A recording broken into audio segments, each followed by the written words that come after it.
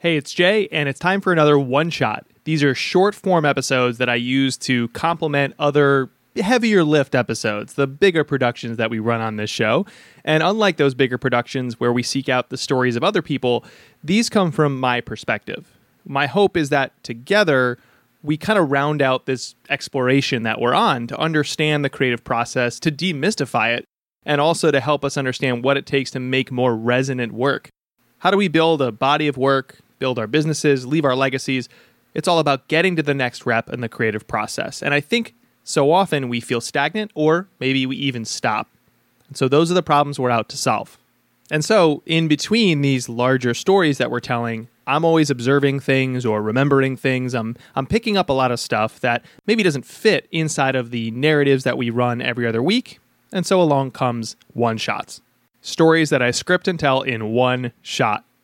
Today's is titled, This Is Your Brain on Mushrooms. I'm a child of the 90s, so if you ask me to name the biggest rapper in the world, I will forever and correctly say it's Jay-Z. Also, as a kid, I really liked the fact that the world's most famous rapper was also named Jay, and that my last name had a Z in it, and that my high school basketball teammates used to call me Jay-Zo. And I liked all that stuff because it made me feel cool, which was a big deal, since I was about 17 months removed from wearing a bowl cut. Today, I'd like to begin by paraphrasing the great Jay-Z.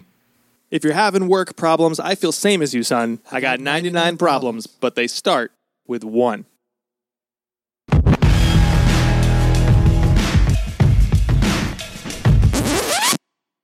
As creative professionals, our list of work-related problems can run on and on and on. Bosses, clients, contracts, teammates, trends, promotions, payments, finding our voices, building our audiences, monetizing our audiences, scoping new ideas, scoping more ideas, scoping good ideas, scoping even more ideas because those initial ideas weren't quite it, because they're never it, because it feels far away in the distance as if it is a star in the night sky, which is a pretty good analogy for it, considering it is our North Star, which would be helpful, except we never feel like it is getting closer because it never quite feels like it.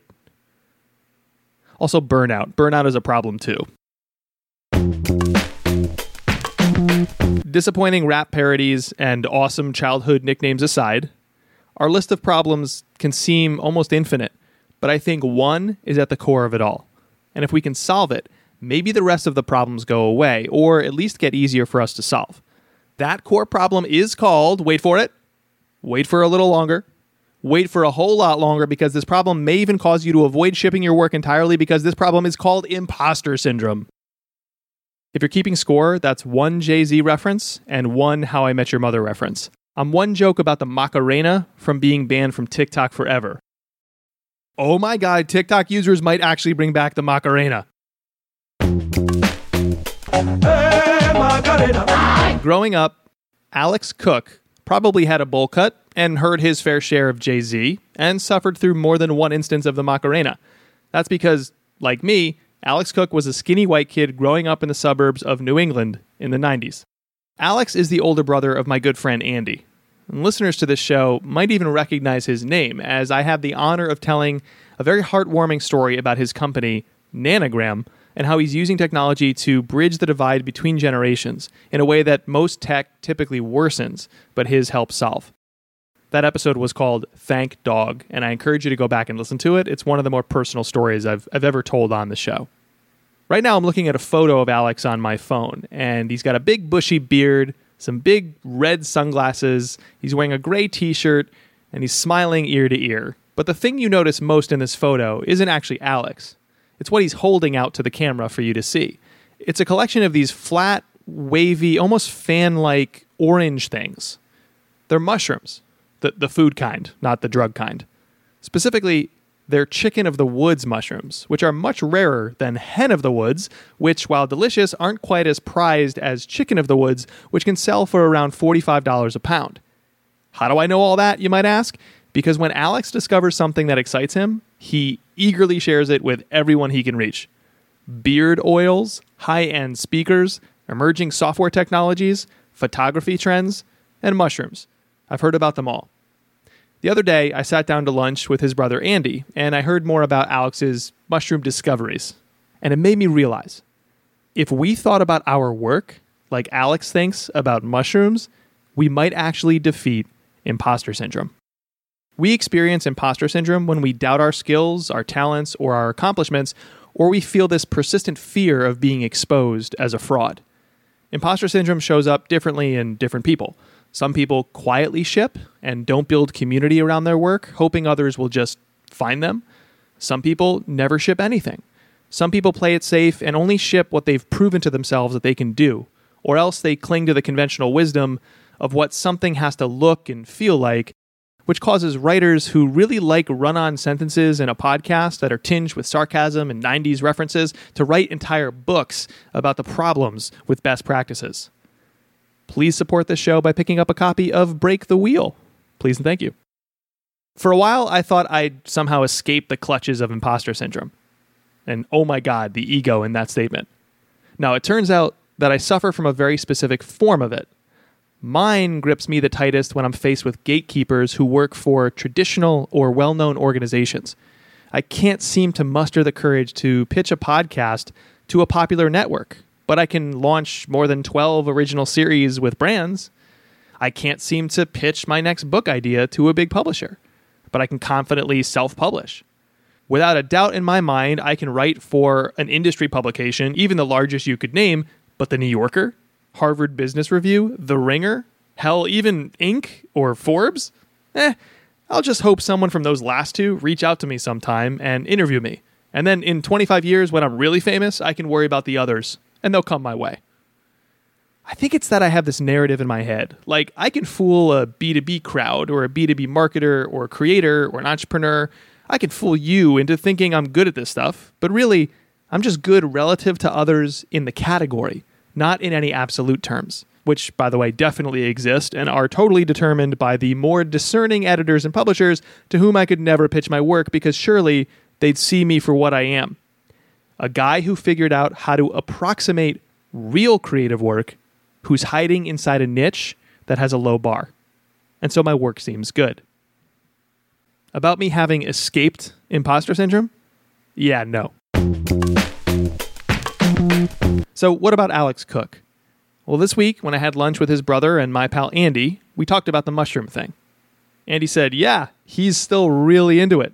Look, I took a picture where he found this big bunch of chicken of the woods mushrooms, and he showed me the photo that I mentioned before. I laughed. He looked so happy. Andy said, he's just so excited to share something he found with others. He wants you to feel the way he feels when he finds something good. And there it is. That statement hit me like a ton of bricks. Alex gets excited to share things that he finds. So maybe we are framing our work all wrong. I think we often view our work as us. I am my writing. My writing is me. And while the way that I am and the way I see the world definitely contribute to the writing, we are not one and the same. I'm not my writing, or my show, or my book, or my speeches, or anything in my body of work. I'm simply sharing some things I found. Rather than share who I am, what if my newsletter or this podcast? What if my projects are simply the process of sharing what I found? I found a story about Alex. I found a memory about high school. I found an insight buried in the story and the memory. Here, it's yours now. I hope you like it, but ultimately I wish you well either way, fellow human person. Now I'm off to find more things. What might happen to our imposter syndrome if that is how we felt about our work? We're not experts. We're explorers. We're not creators. We're foragers. Being a forager does kind of feel like our job, doesn't it? We observe the world, we poke around it, we tinker. We walk a while, article after article, episode after episode, drawing after drawing, photo after photo.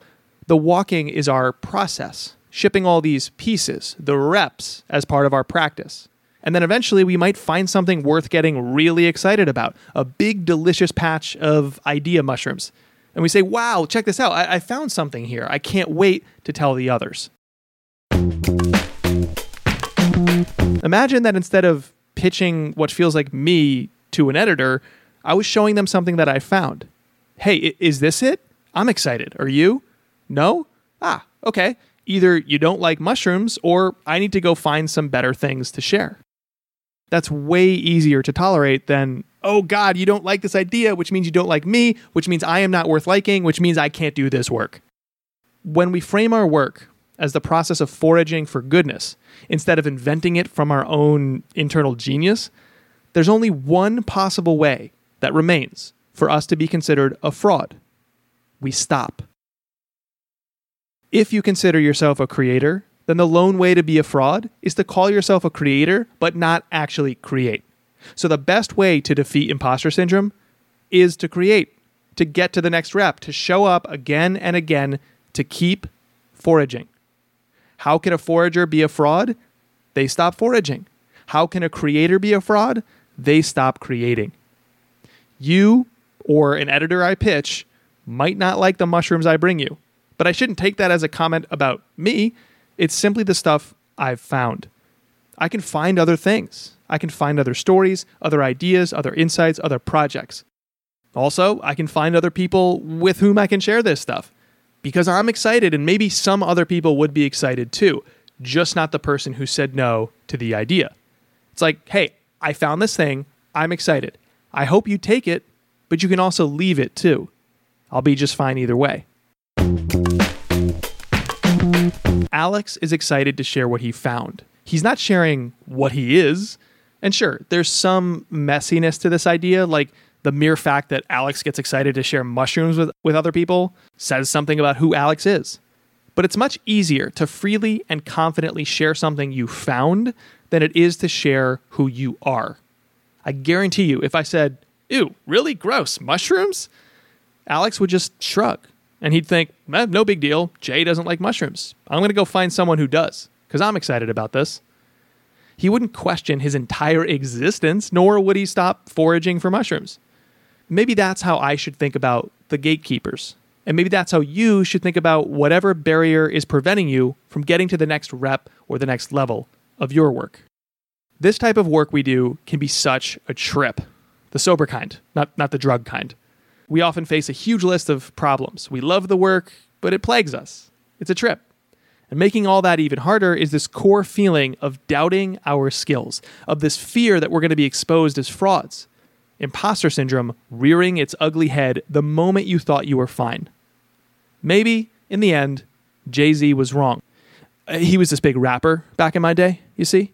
Maybe Jay-Z was wrong when he said, "'Cause you know she loved Jay because she loved everything Jay say Jay does." Well, I think that's misguided, Mr. Z. The point isn't for her or for anyone to love Jay or what I say or what I does. In this line of work, it's not about me. It's about what I found. I am not my work. I'm just the guy who went on a walk and found some stuff I thought was exciting. Foraging and sharing. Creating and marketing. If you're taking action, then you're not a fraud. If you create, then you're a creator. One just as worthy of doing this work as anybody else. You're only a fraud if you stop.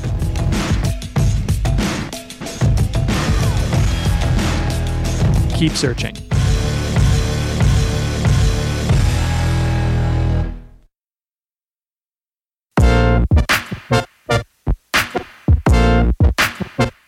Thank you so much for listening to this one-shot episode. If you like these types of episodes, the one-shots, let me know. I did about 3 or 4 earlier this year, and I got some good feedback over Twitter and email, so I decided to keep going. But I really have these every other week slots earmarked as experiments. So right now, the experiment is the one-shot. Please let me know what you think. You can email me, jay@unthinkablemedia.com, or find me on Twitter @jayacunzo. Also, the show is incredibly difficult to create. It's an independent show. Everything I'm doing is basically bootstrapping this project for you. So if you can, share it with at least one friend. As the show grows, it's easier for me to win business and make money both directly through the show and indirectly through clients, speaking, making shows for brands, and other projects that I do. Every share, every dollar, it all goes to keeping me independent and helping me make this show the way I envision it for you. No compromises needed. So thank you for your support. Now, I gotta go keep foraging for some stories and some insights for this show. I'm really excited to share some more idea mushrooms for you. I think I'll make like a idea marsala or something like that. I don't know where else I can take this analogy. I think I should end it here. I'll talk to you next time. Until then, remember, keep making what matters. Bye-bye!